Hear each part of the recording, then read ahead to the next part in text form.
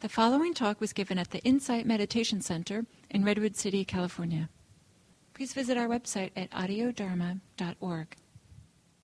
I'd like to start by offering a way that you might consider practicing today if it's useful to you. One of the wonderful aspects to me of coming together on a Saturday for a retreat is that this can be a time that we let go of doing. Really let go of doing and set aside time for simply being. So after a full week of work, of caring for ourselves and others with the daily tasks that we do, of just everyday living, I think we've all done plenty this week. And mindfulness meditation offers us this rare space of time where nothing needs to happen. So maybe some of us are used to doing a lot in our meditation practice, but if we give ourselves the space just to be in mindfulness, then it kind of holds up a mirror to what is happening in the body, what's happening in the mind and heart already, what's already going on. So our body, our mind and heart unfold moment to moment throughout the morning. And awareness is a mirror, and mindfulness just shows us what's going on with us. It lets us see it clearly, and all we have to do is witness the experience. So in this practice, you're not responsible for anything but paying attention, one moment at a time.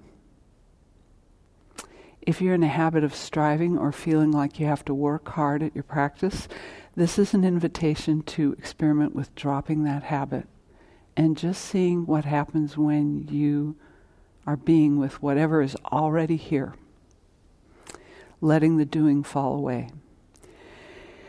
So this is being with whatever arises, being alongside it as it's present, and then being with it as it passes. It may require very little energy on your part, as if you were laying on your back, watching the clouds go by on a summer day. Or, if you tend to get a little sluggish, you may have to summon a little bit more energy. But during this time, you could be offering any bodily sensations that arise your full attention.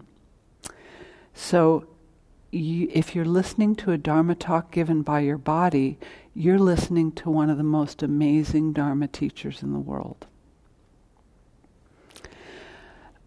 What's arising may be pleasant or unpleasant, and that's not a problem. That's completely normal.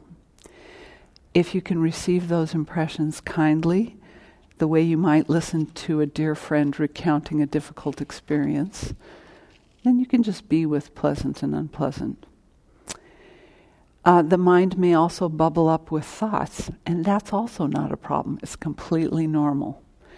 So just being with that mental activity, but the way you might be with it is the way you might be, the way you might nod to a stranger passing on the street. You're acknowledging them, but maybe you're not getting involved. More than that.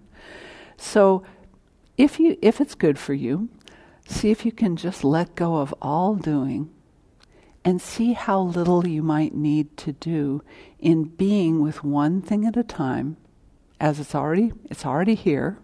You didn't make it come here, it's here, and without a need to hold on to anything. So I hope you enjoy your morning.